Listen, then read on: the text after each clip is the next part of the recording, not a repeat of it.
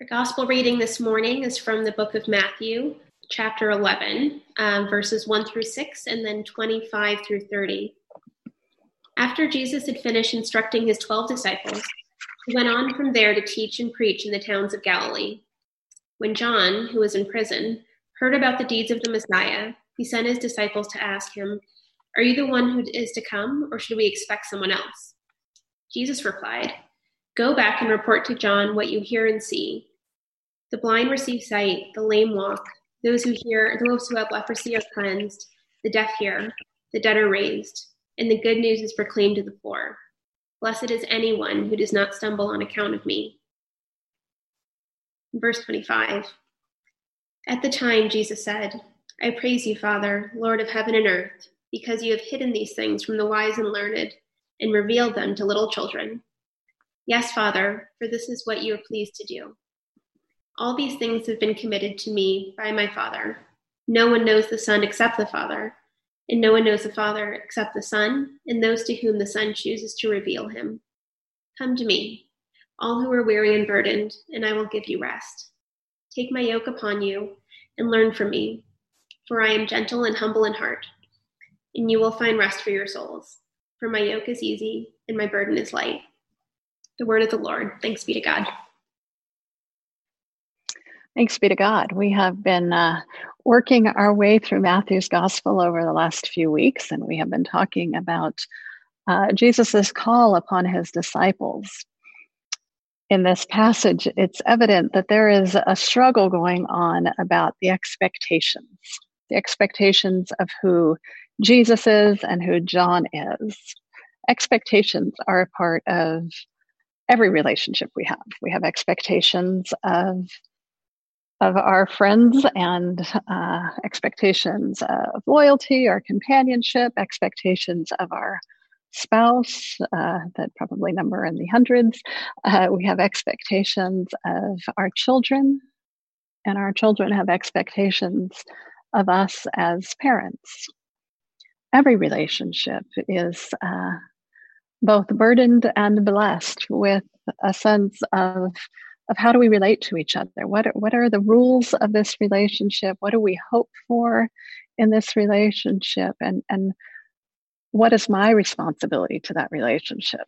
Mark and I were walking this morning and discussing our response to our neighbors and the fireworks. We don't know that they were directly in our neighborhood, but I don't know about your neighborhoods, but around us, fireworks everywhere, big illegal fireworks, and discussions about, do people just disregard the law? Yes, obviously they're illegal, so there is a disregard there, but a disregard for neighbors, for animals, for those with PTSD. And in our neighborhood, boy, I could hear fireworks, not necessarily again in our neighborhood, but around us, I could hear them until 2 or 3 in the morning. I mean, it just went on and on and on. I have some expectations on my neighbors around courtesy and kindness and sleep. But we think about what are the expectations that we have, and what are your expectations of, say, your city council members, or your expectations of police officers, or your expectations of the governor, or of the president, or of members of Congress. We have these expectations in all of these relationships that are full of accountability, of here are the things that meet the standard of this relationship, of also grace, our relationships with our spouses, our children, our parents, none of that is ever perfect. And so there's a sort of blanket of grace that surrounds those relationships. None of us, we're all human. We all make mistakes. But how do we live in those relationships and honor those relationships? It seems that in Jesus's times, there were lots of expectations of the Messiah, and people had different expectations of that. We have in this passage what starts out as a conversation about John the Baptist is in prison, and he is sending his disciples out to check on Jesus and asking, okay, so here's this Jesus who is eating with sinners. He is teaching all about healing and love, but where's the political revolution we were hoping for? Where's the military might? Where's the hellfire and damnation? And John was this wily figure out in the desert preaching repentance, and Jesus doesn't seem to be doing that. And so John sends word to Jesus and says, "Are you the one? Right? Am I understanding this correctly? Are you the one?" And Jesus says, "Yes, tell John that I am healing the sick, that I am feeding the hungry, that I am caring for those in need, that the blind are seeing, the deaf are hearing." And yet even that didn't necessarily meet the expectation. They were wanting more from Jesus. And then in a section just a little bit later in this chapter that wasn't read for you, Jesus sort of mourns. He says, the people of this generation, John came and preached hellfire and damnation and called people to repentance, and they didn't like that, and they jailed him. And I preach grace and forgiveness and heal people and, sit with those who are struggling, and they don't like that either. We don't want it either way. We want something else from Jesus. We want something else from this relationship. And so you have this sort of conversation going around about who is Jesus and what do we expect from Jesus. You might ask yourself that when you think about following Jesus, what is your expectation of this Messiah? What do you hope for in this relationship? And what do you offer to it? Jesus, in the chapter before that we had read in the weeks previous to this, Jesus is sending out his disciples. He's sending them out to do the exact same work that he does, to bring healing, to bring hope, to bring redemption, to reconcile, to bring the lepers back into communities. He's seeking them out to do all of this stuff that he does.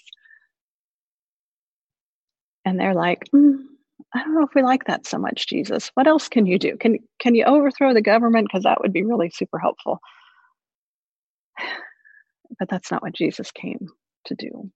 He came to restore a whole other kingdom, the kingdom of God, which isn't about all the kingdoms of this world. It isn't about power and might and militaries and all that kind of stuff. The kingdom that Jesus came to bring is a kingdom of peace and justice and mercy and compassion. And folks weren't so sure about that. And so we have this struggle going on. And then Jesus, and the part of this passage that everybody likes the best, the part that the way this chapter of the Bible ends, is Jesus sort of saying, "Come to me. I'm not here to burden you.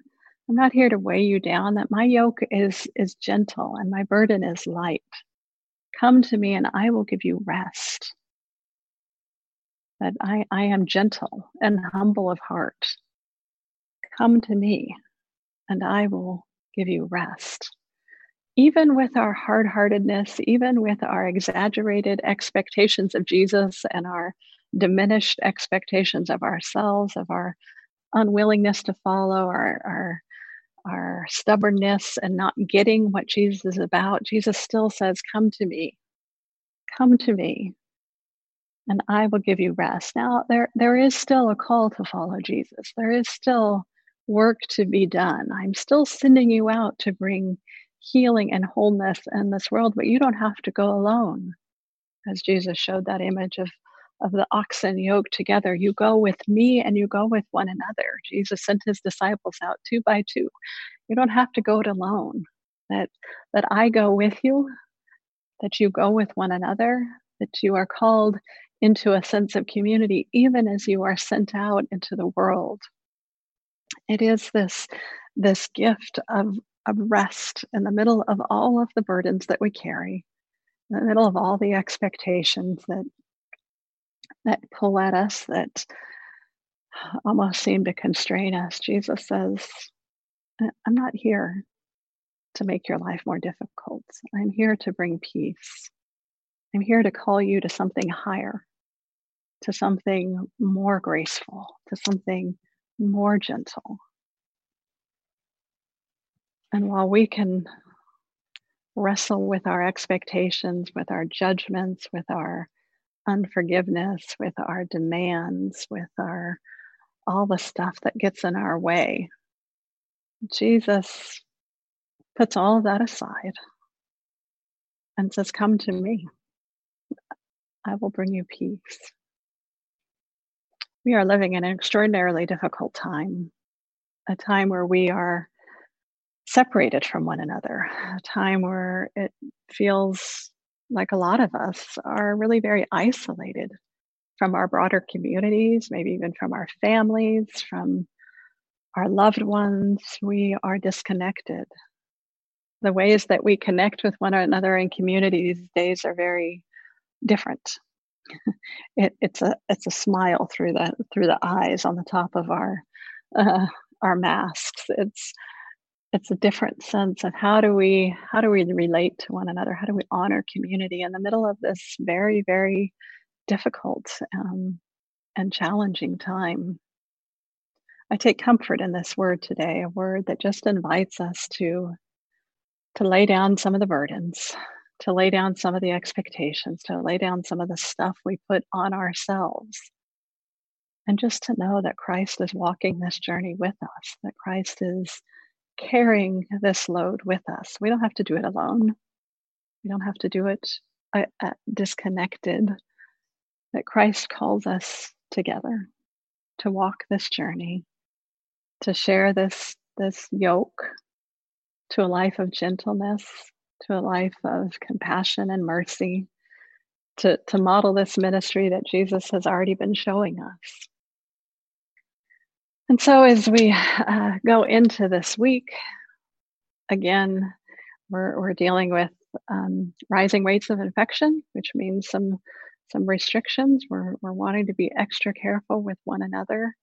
If there are things that we can help you with, if you are stuck at home and you're needing help, let us know. Lots of people in the church happy to help to carry that burden with you. If there are ways that you need to reach out, that you need some extra support right now, we're here for you. We want to help ease that burden right now. We are called together as a community. We are called to be yoked together. So I invite you this week to look into your neighborhoods to see where folks might be struggling, to see if there's a neighbor that needs extra help right now, to pick up the phone and call somebody in the church and see how they're doing, to connect. Let us carry this burden together. Let's look out for one another. Let's look out for where people are struggling, where people are feeling alone and isolated. Let's be the community of Christ together. The yoke is easy and the burden is light. We are called to follow a Messiah that is gentle and humble of heart. And so let us be people of gentleness and humility, of compassion and grace and healing in our hurting and broken world. Let us pray. God, we thank you for this word, a word of grace. In the middle of a world that feels so upside down right now, it feels so burdened and struggling with health concerns and divisions, and we just feel so burdened right now. But you are a God that calls to us, that calls us together, that calls us to share this road. And so we ask that you give us your peace, give us your comfort in the middle of this time that we are in, that none of us would feel alone, that none of us would feel overburdened, but that all of us would share in the great commissioning and yoke to Christ and to this ministry we share. For it is in his name that we pray. Amen.